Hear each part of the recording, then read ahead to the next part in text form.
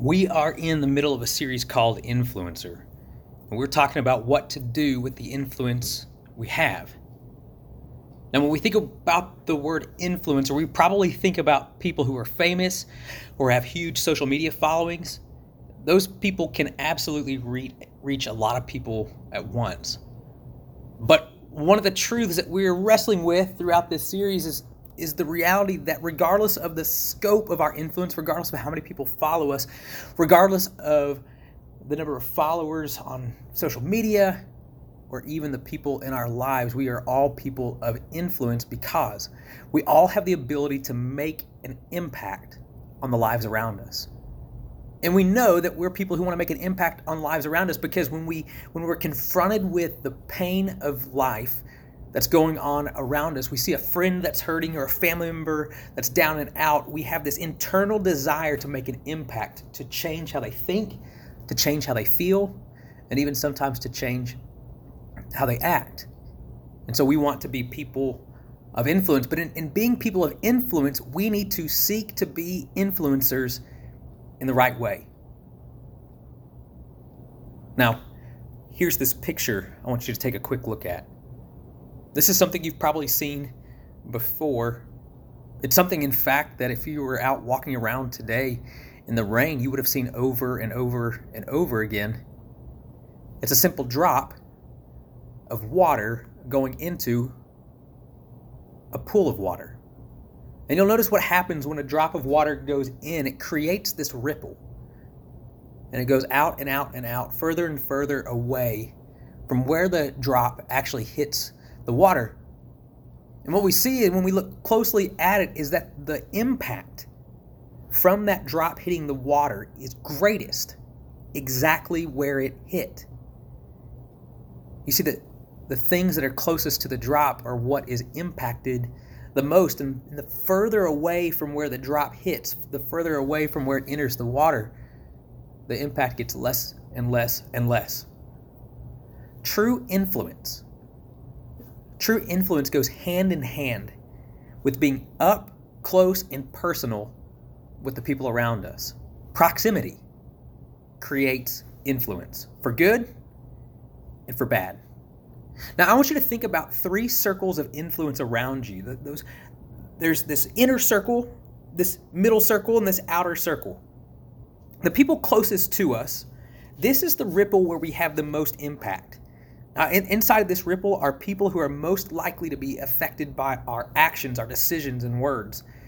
Inside this ripple could include parents or caregivers, siblings, brothers, sisters, some family, and maybe even best friends. Now, the people in the next ripple out, these are people that you talk to often, but not as often as the people who are in that center circle, that center ripple. This should be full of people who are a part of your community. Now, you have a large impact in this ripple, but not nearly as much as you have in that inner ripple, that center ripple. Now, in this middle one, it might include some friends or neighbors, classmates, teammates, and extended family. And I want you to think about the people in the outermost ripples. These are the people that you interact with occasionally or from a distance. This ripple is probably full of people who are part of your wider community. These are people you have an impact on, but not as much as you have in the other 2 ripples. This could include acquaintances, classmates, different teammates, friends of friends, younger classmates, maybe friends of your brother and sister or siblings, maybe even social media followers. So as we've thought through these relationships and ripples, I just want you to keep this in the back of your mind as we continue talking, understanding that you will have the greatest impact in those lives that are closest to you. Now, if you want to, you could open your Bible to Matthew 5. Matthew 5 will be in verse 14. And as we think about influence, I want to look at a really powerful image that talks about how our influence can shine like a light for others. In this passage of scripture we're about to read, Jesus is in the middle of preaching a sermon to a crowd of people who had gathered to hear him teach. Matthew 5:14 through 16. You are the light of the world. A city situated on a hill cannot be hidden. No one lights a lamp and puts it under a basket, but rather on a lampstand, and it gives light for all who are in the house. In the same way, let your light shine before others so that they may see your good works and give glory to your Father in heaven. Light is really hard to miss in the darkness. Have you been on the road at night? If you've had, you've probably seen at least one incredibly tall sign from this fast food restaurant. When you see those giant signs light up the night sky, it's impossible not to notice. Now, like those fast food signs, you wouldn't be able to miss a well-lit city on top of a hill. And in the same way, you cannot miss the influence of someone whose life clearly reflects the light of Jesus. Now, in this passage, it's clear that our light is meant to influence. Our light is meant to be seen by people both near and far. We let that light shine every time we let Jesus transform us more and more into his image. The more we look like Jesus, the brighter our light shines. We let our light shine when we help people in need. When we do the works of Jesus, helping those who can't help themselves, helping those who are down and out, we let our light shine. We let our light shine when we share wisdom, true wisdom. We let our light shine when we teach people how to find the way to truth. Light always shows the way. And when we help people find the way to truth, when we help people find the way to Jesus, we're letting our light shine. We let our light shine every time we share the story of Jesus and how he has changed us. When our students stand on the stage and they give personal testimony about what God has done in their lives, they're letting their light shine. Anytime we point people to Jesus, we're letting our light shine. And we let our light shine when we ultimately seek to do so much good that God receives glory for it. The good works of a Christian bring glory to God. Now, we all have an ability to be a light that shines in the darkness. That's what influencers do. And so what I want you to do right now is I want you to close your eyes and I want you to envision yourself in each of the following scenarios. Now, if you've ever watched TV, an extended series or anything like that, there's some shows out there, and a lot of times this popped up in the 90s, when it's just flashbacks to old episodes. They literally create a full episode out of little snippets and sections from old episodes. And so there's no storyline. It's just these little snapshots, these pictures of what has occurred. And so I want you to think like that right now. Think about what it would be like. Envision yourself in each and every one of these situations. Romans 12, 9 through 21. Let love be without hypocrisy. Detest evil. Cling to what is good. Envision in your mind what it would look like for you to cling to what is good. Verse 10, love one another deeply as brothers and sisters. Outdo one another in showing honor. Do not lack diligence and zeal. Be fervent in the Spirit. Serve the Lord. Verse 12, rejoice in hope. Be patient in affliction. Be persistent in prayer. When I think of this idea of being persistent in prayer, I envision myself down on my knees. You see, the reality is I don't always pray on my knees. In fact, the majority of the time I pray, I'm not on my knees. 2% or so of the time, 1 out of 50 prayers actually comes from the position of on my knees. But when I think about what it would look like to be persistent in prayer, I envision myself calling on God from a position of humility down on my knees. Share with the saints, verse 13, share with the saints in their needs. Pursue hospitality. What would it look like for you to pursue hospitality? Envision these things. Bless those who persecute you. Bless and do not curse. Rejoice with those who rejoice. Weep with those who weep. Who is it that you can even it comes to mind right now that you could go weep with the person who's weeping? Live in harmony with one another. Do not be proud. Instead, associate with the humble. Do not be wise in your own estimation. Do not repay anyone evil for evil. Give careful thought to do what is honorable in everyone's eyes. If possible, as far as it depends on you, live at peace with everyone. Friends, do not avenge yourselves. Instead, leave room for God's wrath, because it is written, vengeance belongs to me. I will repay, says the Lord. But I want you to envision yourself doing these things. If your enemy is hungry, feed him. If he is thirsty, give him something to drink. For in doing so, you will be heaping fiery coals on his head. Do not be conquered by evil. Envision yourself with this last statement. But conquer evil with good. Living this kind of life would shine a light so bright. The person who lives a life like this sticks out. Because if we actually lived out these types of things, we would be so different from the world around us, we could not help but stick out. And that's the point. When we receive these lists in Scripture of all these good things to do, it's not God just heaping on the demands. It's providing very practical ways to live out being light in the world. This is the kind of person God wants us to be. And if we're honest with ourselves, it's the kind of person we really want to be. But we can't do it alone. We have to help one another. The Bible has so much to say about how we can influence each other for good and be a light in dark places. One passage really sticks out though, Hebrews 10, 24 and 25. And let us watch out for one another to provoke to love and good works, not neglecting to gather together as some are in the habit of doing, but encouraging each other, and all the more as you see the day approaching. There are a few reasons to be at church every week. Seriously, there are so many other places you can be. And so when we walk out of church and it feels like it was a waste of time, it can be easy to book our weekends with other things. But when we read Hebrews 10, it should remind us that there are actually major things to accomplish every time we meet. It tells us that we are to watch out for one another. We intentionally look out for one another so that no one and nothing is missed.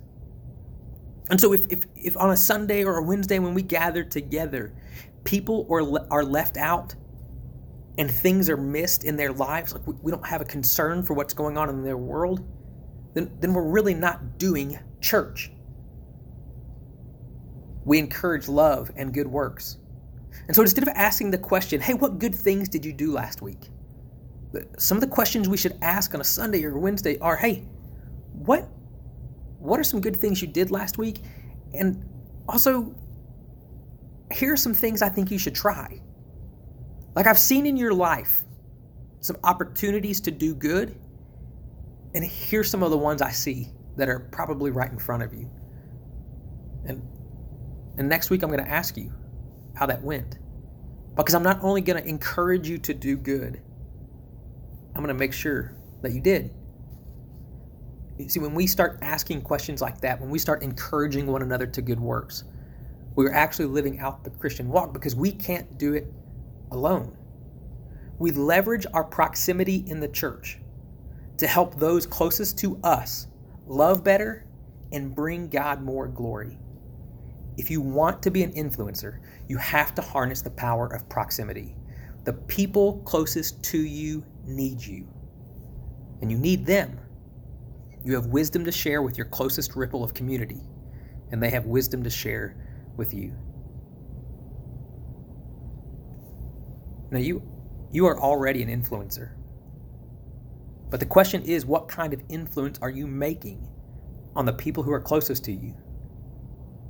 And so as an influencer, dream big by remembering that the ripples of your influence can reach far and wide.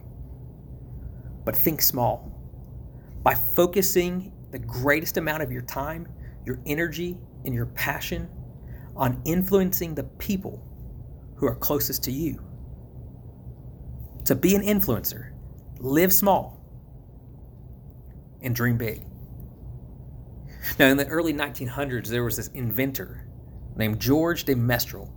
And he took his dog out for a walk. When he got home, George noticed that he and his dog were both covered in thistles. So fascinated by these small, pokey pieces of plant, George immediately began inspecting the burrs under his microscope. He found that the seed pods were covered in many tiny hooks, which allowed them to grab the soft loops in the fabric of his pants. George decided to create a two-sided fastener, one side with small hooks and the other loops, which has now become known as Velcro. George's invention is now used all over the world for thousands, if not millions of jobs. George probably never dreamed that one day he'd create something that would serve and influence astronauts hundreds of thousands of miles away. But because he paid attention to something small, he made a big difference. Now, if you want to learn to live small in order to have big influence, you have to start by noticing the small things around you that make a really big difference. And it's the really small things that are so easy to miss. And so to make a big impact, you have to be willing to live small.